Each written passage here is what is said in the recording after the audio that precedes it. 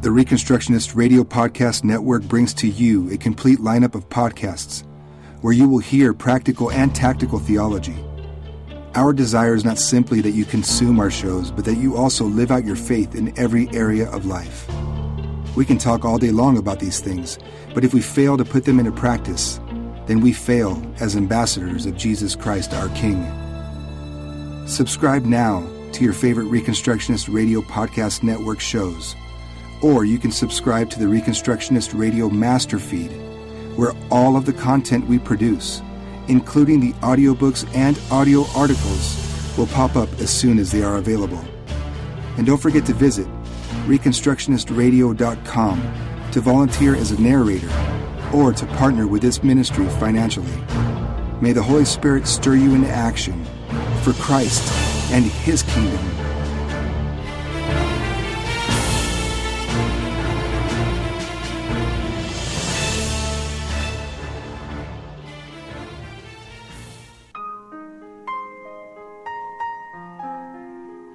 The Reconstructionist Radio Podcast Network presents The Roots of Reconstruction by Rusas John Rushdoony. Narrated by Shelby Luke.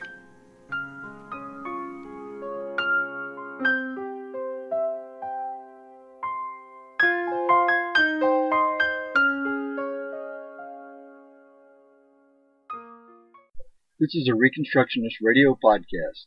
Please visit chalcedon.edu to download this book and many others. Greetings in the name of our Lord and Savior Jesus Christ. My name is Shelby Luke, and I will be reading from Roots of Reconstruction by Rusas John Rushdoony. Antinomianism versus Dominion. Chalcedon Position Paper, number 9. A contemporary historian raises the question, with respect to the early church, quote, "Why were the Christians persecuted?" Unquote. The Romans pretended that the Christians were refusing to obey minor and trifling rules and regulations out of perversity and rebelliousness. The real issue, Giles Quespel points out, quote, was an implicit recognition of the divinity of the state, unquote. Our Lord did not allow the church to forget this fact.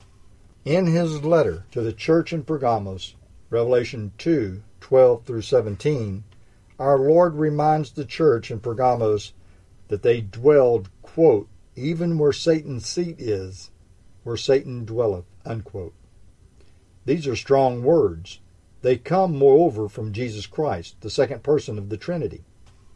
Pergamos was a center of emperor worship, of state worship. The Roman state was seen as the divine order.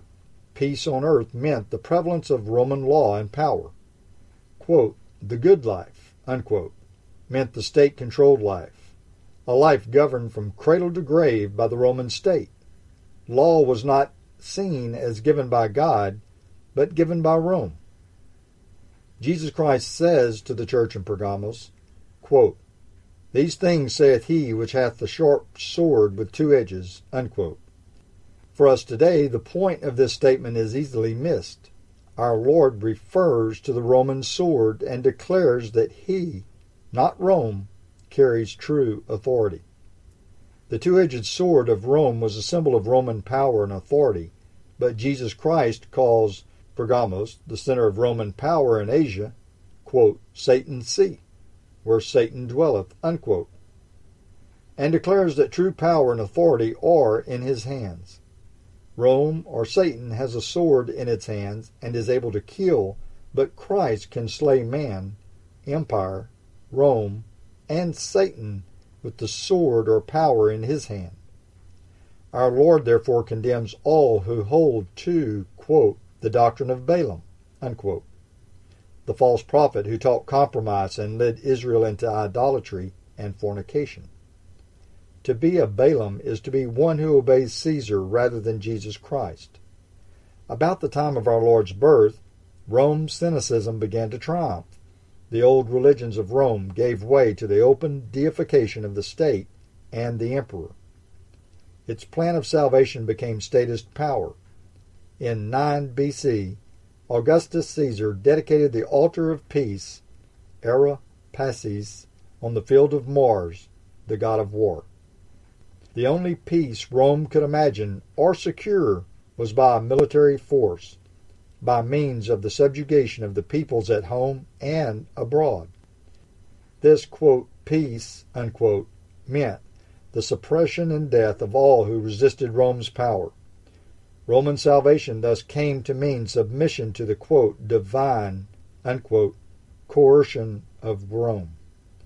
Rome forced the imperial cult on all the empire and even on its allies. Roman salvation came to mean obliteration by Roman power. In this situation, real resistance came from only one source, the Christians. The Christians were prepared and believed in terms of Scripture that they were required to be obedient to all human authorities in the Lord, an example in terms of His law word and His prior authority. Thus parents, masters, authorities, and rulers are to be obeyed and honored in their discharge of their God-given duties. What if the state ceases to be God's ministry of justice? What if it becomes a terror to good works rather than to the evil? Romans 13, 1-5. Their obedience had to be, quote, for conscience sake, unquote. Romans 13:5. An example, in obedience to God because of His word, for, quote, we ought to obey God rather than men, unquote. Acts 5:29. As a result, Christians who are faithful to Scripture have been throughout history the greatest source of principled obedience and principled disobedience, because they act in terms of faithfulness to God in both. Christians move in the certain faith that God's word is true when it declares, quote, be not deceived, God is not mocked, for whatsoever a man soweth, that shall he also reap, unquote. Galatians 6:7. This is not merely a hope or a general promise, but God's law word. We can count on it. If we render a false obedience or a false word in anything, we shall inescapably reap a harvest of judgment. Rome reaped such a harvest, as will the nations of our time also, unless they repent. World history is world judgment from the world king, Jesus Christ. In our day, as humanism more and more governs the nations of the world, the nations seek increasingly to play God. Now it is the prerogative of God and of God alone to have all things under His jurisdiction. In the Bible, throughout the history of Israel, church and state were kept separate but together under God. Both church and state must serve the Lord, but each in its place, one as the ministry of grace and the other as the ministry of justice. For either to claim powers and jurisdiction beyond its sphere is a sin. All things must be under the Lord, not under the church nor the state. Many of the evils of history have had their origin in the attempt of church and state to play God over man. The modern state is dedicated to this goal, to be God walking on earth. A God has total jurisdiction and grants bounties, gratuities, or grace to those under his sway. The state increasingly claims that every area is under its jurisdiction, and any freedom the church, Christian school, family, college, press, or other agency may possess is dependent on a revocable act of grace by the state. Thus, in 1957, the California State Supreme Court held, quote, it is fundamental that the payment of taxes has been and is a uniform, if not a universal demand of government, and that there is an obligation on the part of the owner of property to pay a tax legally assessed. An exemption from taxation is the exception and the unusual. To provide for it under the laws of this state requires constitutional or constitutionally authorized statutory authority. It is a bounty of gratuity on the part of the sovereign, and when once granted may be withdrawn. It may be granted with or without conditions, but where reasonable conditions are imposed, they must be complied with. Quote, a church organization is in no different position initially than any other owner of property with reference to its obligations to assist in the support of government by the payment of taxes. Church organizations, however, throughout the history of state, have been made special beneficiaries by way of exemptions." Unquote. The state not only claims total jurisdiction, but it often demands unquestioning obedience. In a case in Georgia, a state official, in dealing with a church which stood in terms of its God-given freedom as well as the plain wording of state law, cited Romans 13, 1 through 5, as his, quote, justification, unquote. Pastor John Weaver reminded the state officer of Acts 4:29 and cited the following examples of obedience to God rather than man from Scripture. 1. The midwives refused to obey Pharaoh, Exodus 1, 15 through 22, 2, 1 through 10. Would it have been better for the midwives to have murdered and thus obeyed Pharaoh, or disobey Pharaoh and obey God? 2. Rahab refused to obey the king's order and would not deliver up the spies, Joshua 2, Hebrews 11:31. God commends Rahab for her, quote, disobedience, unquote, and lists her in the hall of the faithful, Hebrews 11. 3. Daniel refused to obey the king's order, and God blessed him greatly, Daniel 1. 4. The 3 Hebrew children refused to obey the king's command and were thrown into a fiery furnace, Daniel 3.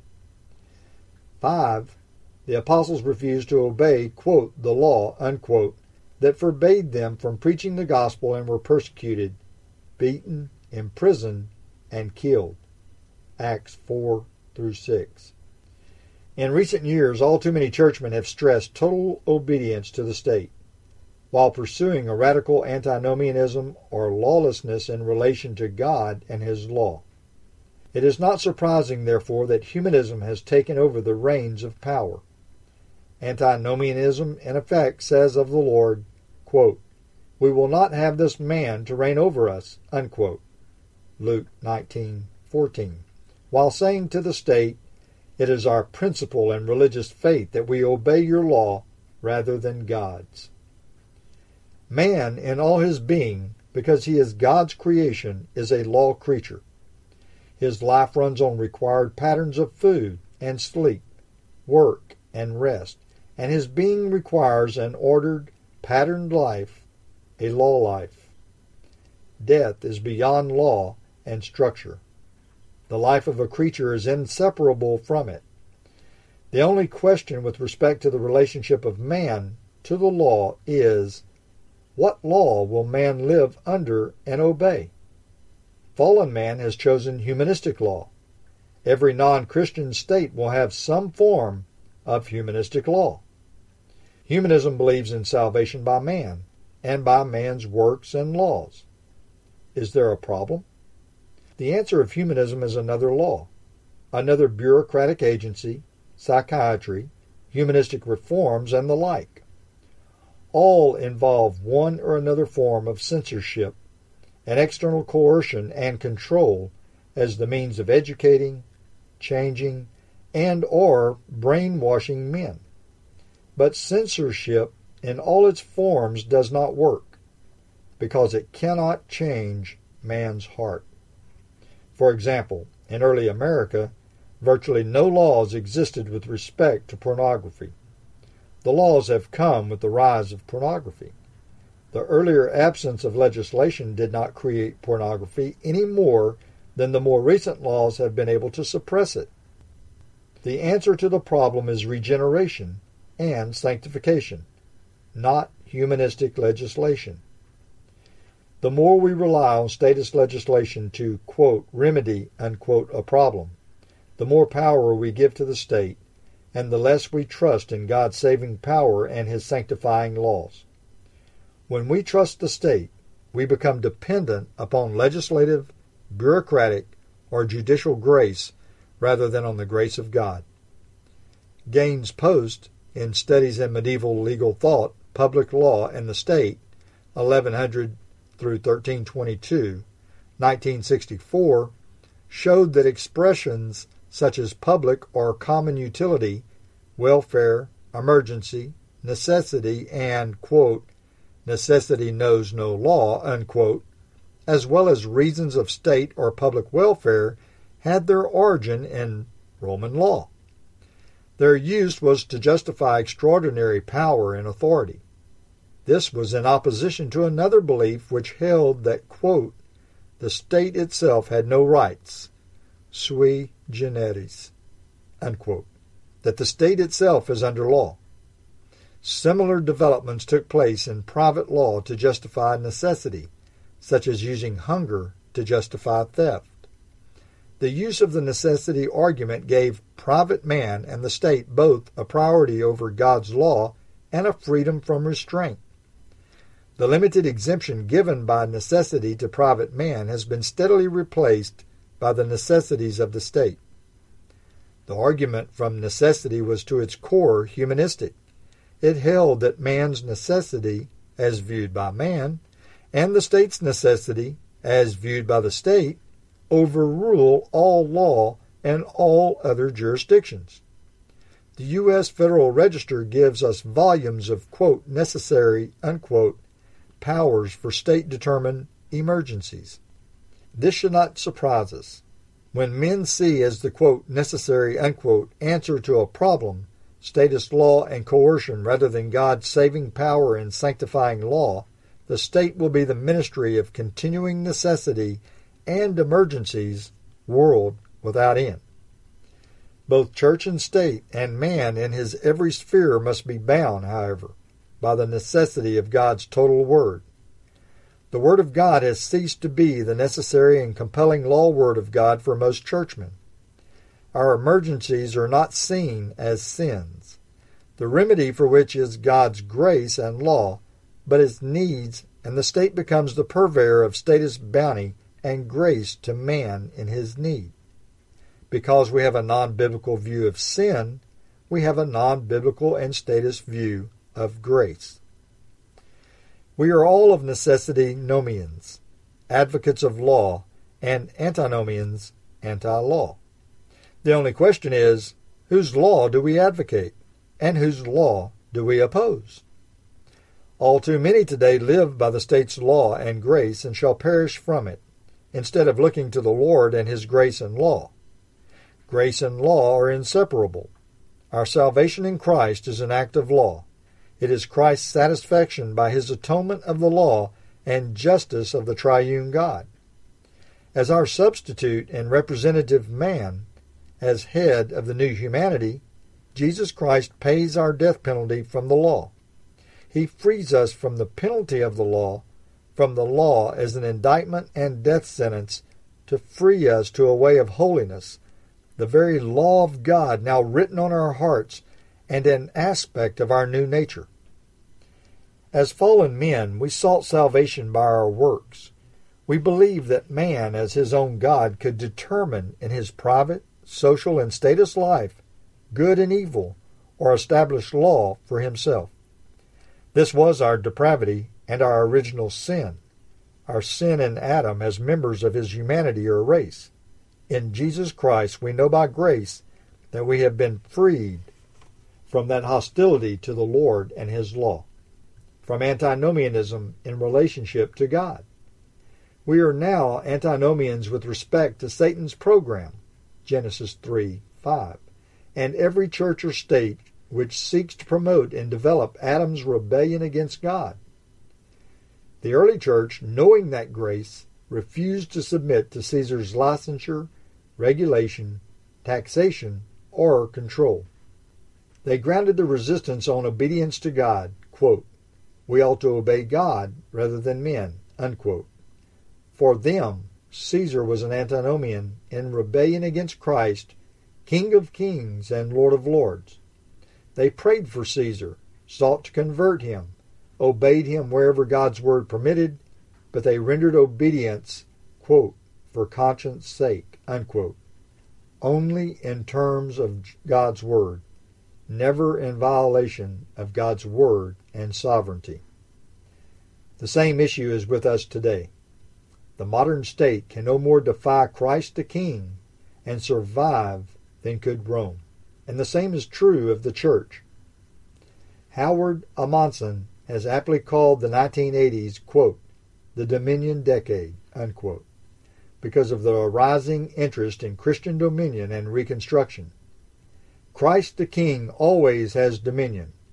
Let us exercise dominion under him and in him, to his praise and glory. January 1980. The Question of Authority. Chalcedon Position Paper number 10.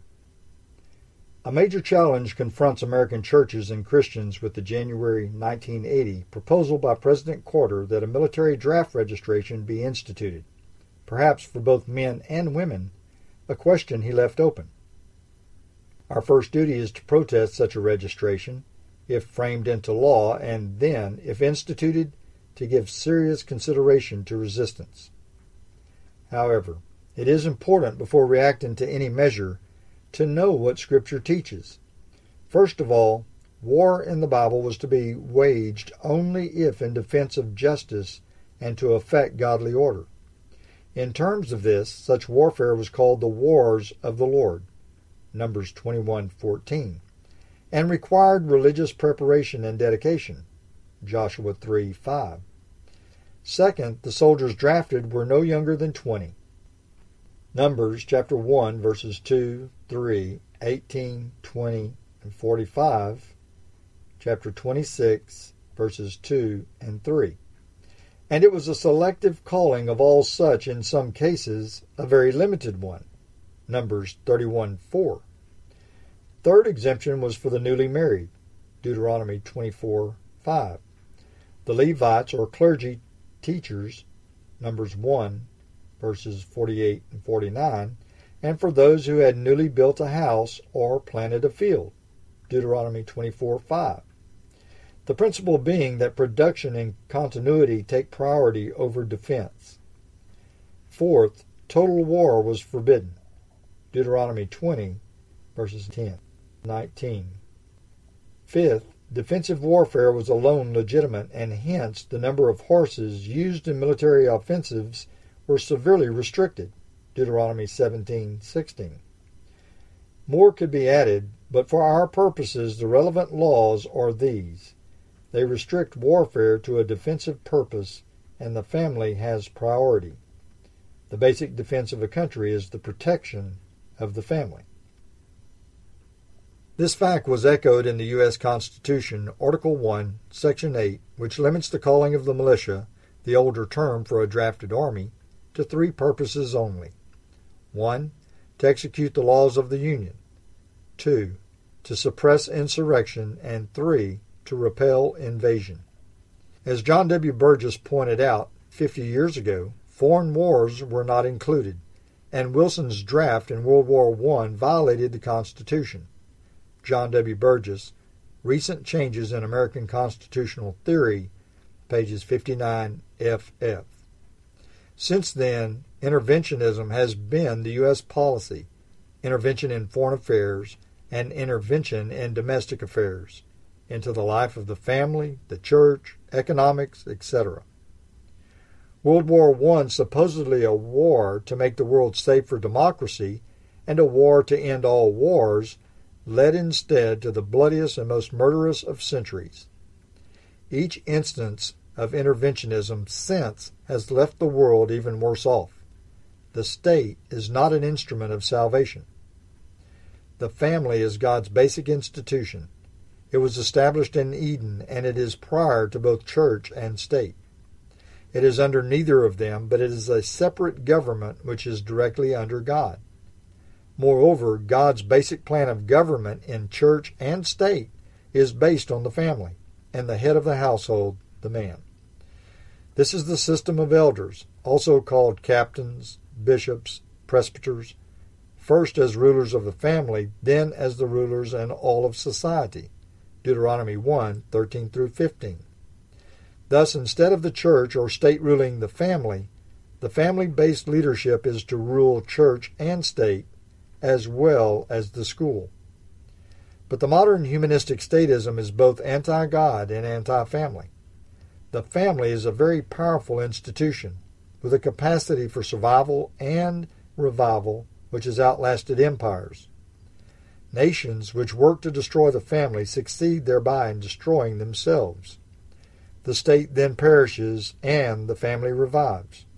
The state prefers atomism and encourages social atomism because an atomistic society may be a more violent and rebellious one, but is the less successful resistant one by far. The freedom of the family is thus anathema to the modern state. However, long before the modern state began its attacks on the family, men had begun a rebellion against the family and the responsibilities thereof. The double standard was a product of this revolt. Scripture makes very clear that the greater the responsibility, the greater the culpability. The sins of a man are thus more fearful in God's sight than the sins of a woman, because God has given primary authority to the man. Thus God declares to the men of Israel, quote, I will not punish your daughters when they commit whoredom, nor your spouses when they commit adultery, for themselves are separated with whores, and they sacrifice with harlots. Therefore the people that doth not understand shall fall. Unquote. Hosea 4:14. Moreover, our Lord says plainly, quote, For unto whomsoever much is given, of him shall be much required, and to whom men have committed much, of him they will ask the more. Unquote. Luke 12:48. This means that first, God requires more of any and all who hold positions of privilege and power. Status increases accountability. It does not give exemption from it.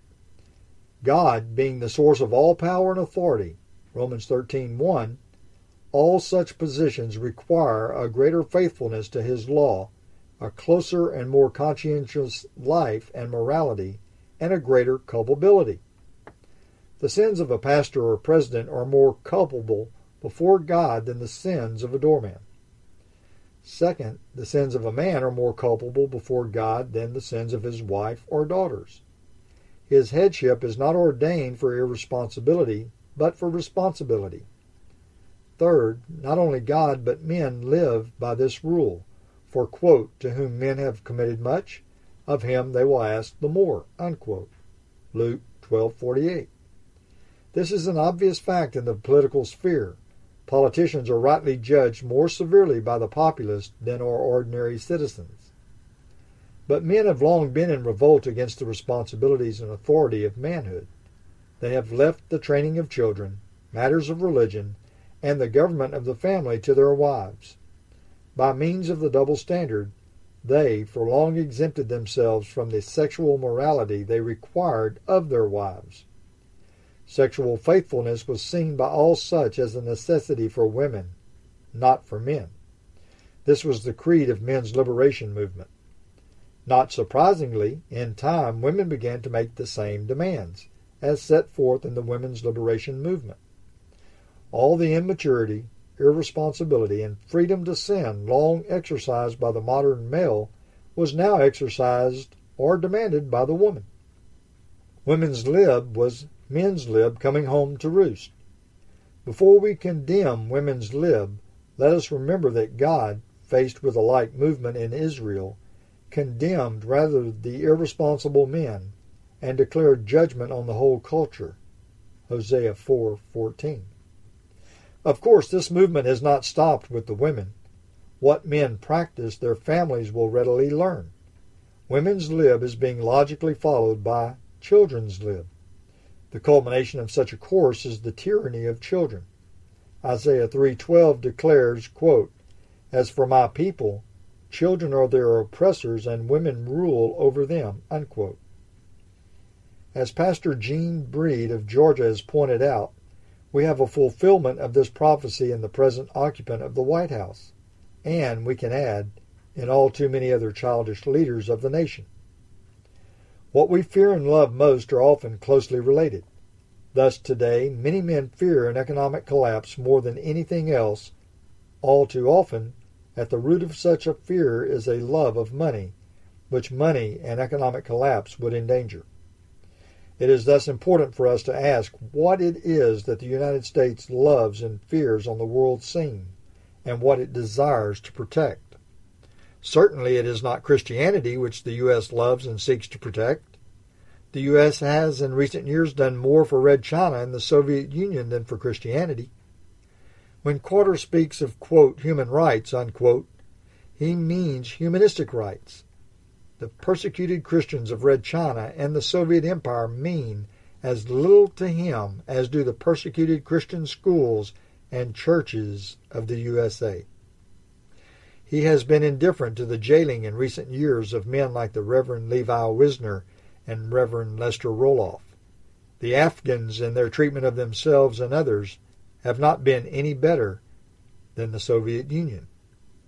Whatever the sins of the Shah, Iran still had a better life under him than at any other time in recent centuries. If it is oil we want, why are we selling Alaskan oil abroad?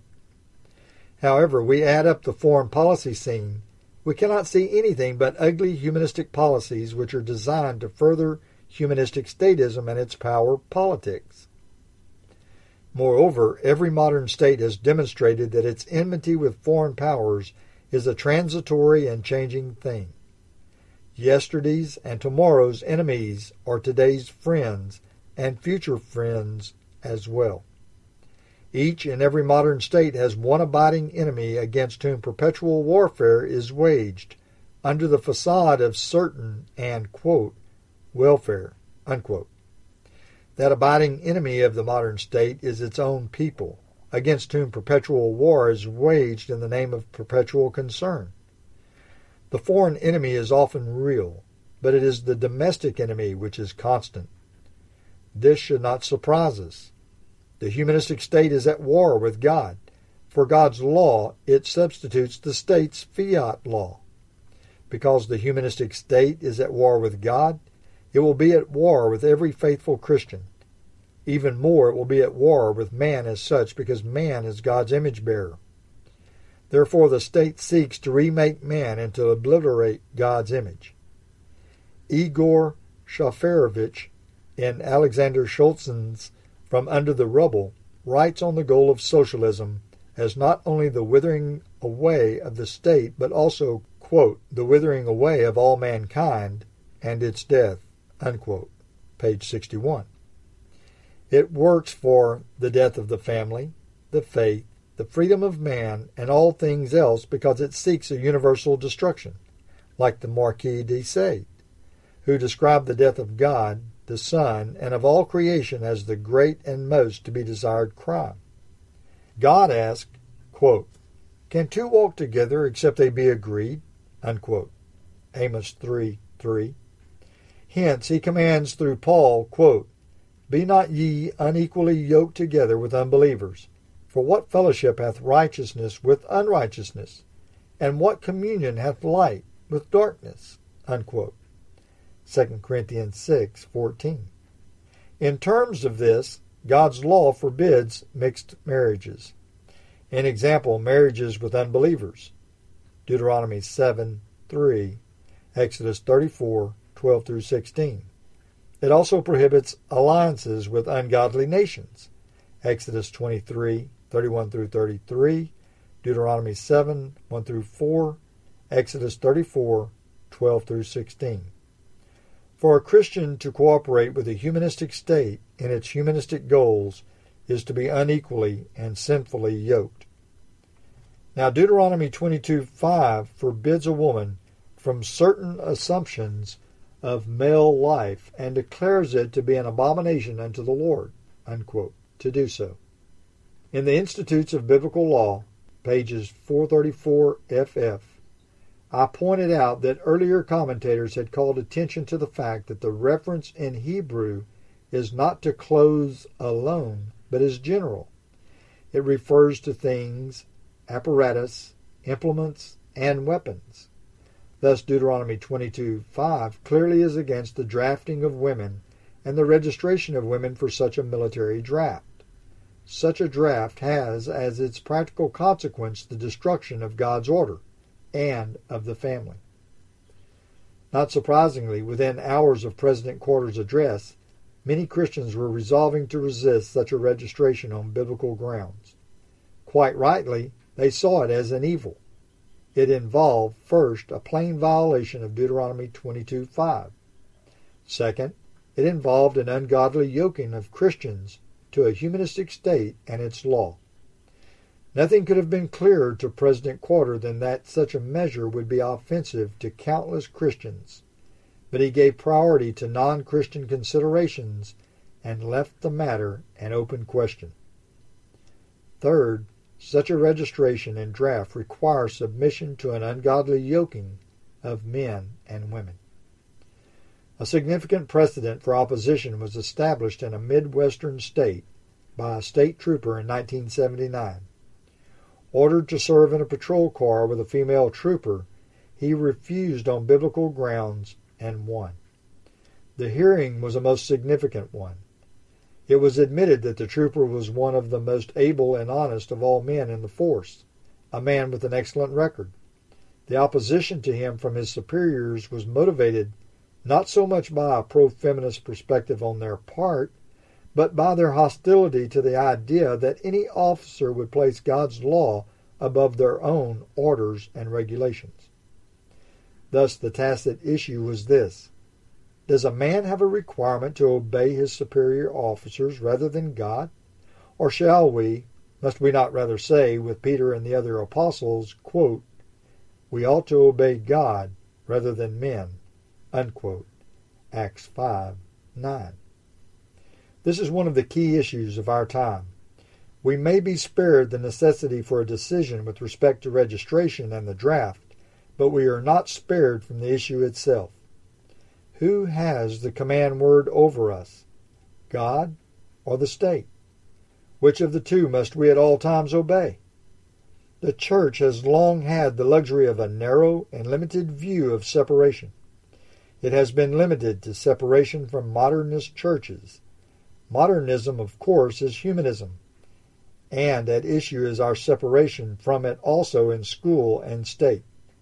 The, quote, separated church, unquote, which is separated from the modernist church down the street, but is not separated from the humanistic state schools and from humanistic statism, is not separated to the Lord, but to compromise, or to Pharisaism. It is of the world's humanistic civil order that Revelation 18:4 commands, quote, come out of her, my people, that ye be not partakers of her sins, and that ye receive not her plagues, unquote. At issue is God's authority and law. March 1980. Thank you for joining me this week in the reading of Roots of Reconstruction by Bruce John Rushby. Lord willing, we will be reading again next week. Until then, may God bless your endeavors as you serve the one and only King Jesus.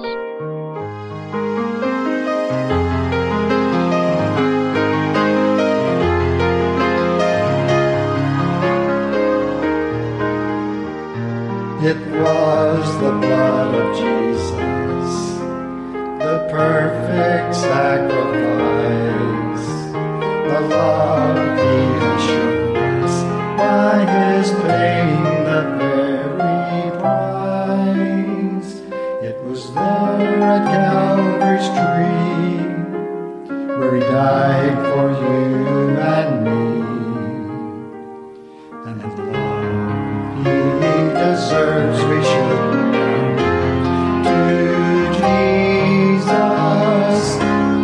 We need to praise His holy name. Praise His name, lift up your voice and sing. Praise His name and hear our sovereign King.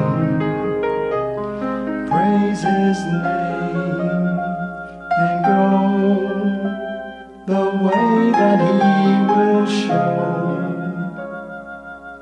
and follow the road leading us home.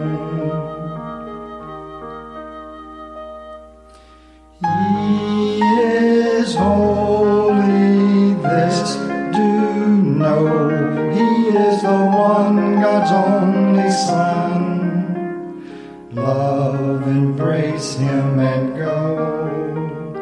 Oh, how precious Jesus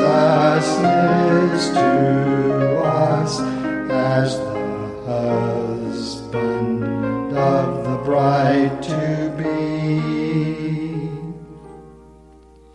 Tell the world of his wrath, tell the world of his love, tell the world how Jesus Christ has set you free, set you free.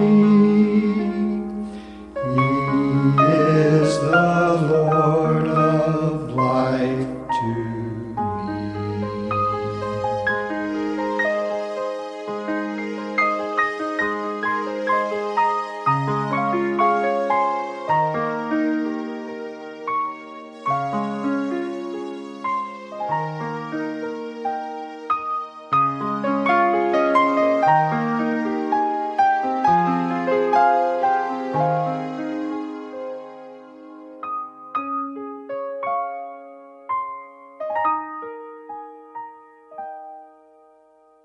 Tell the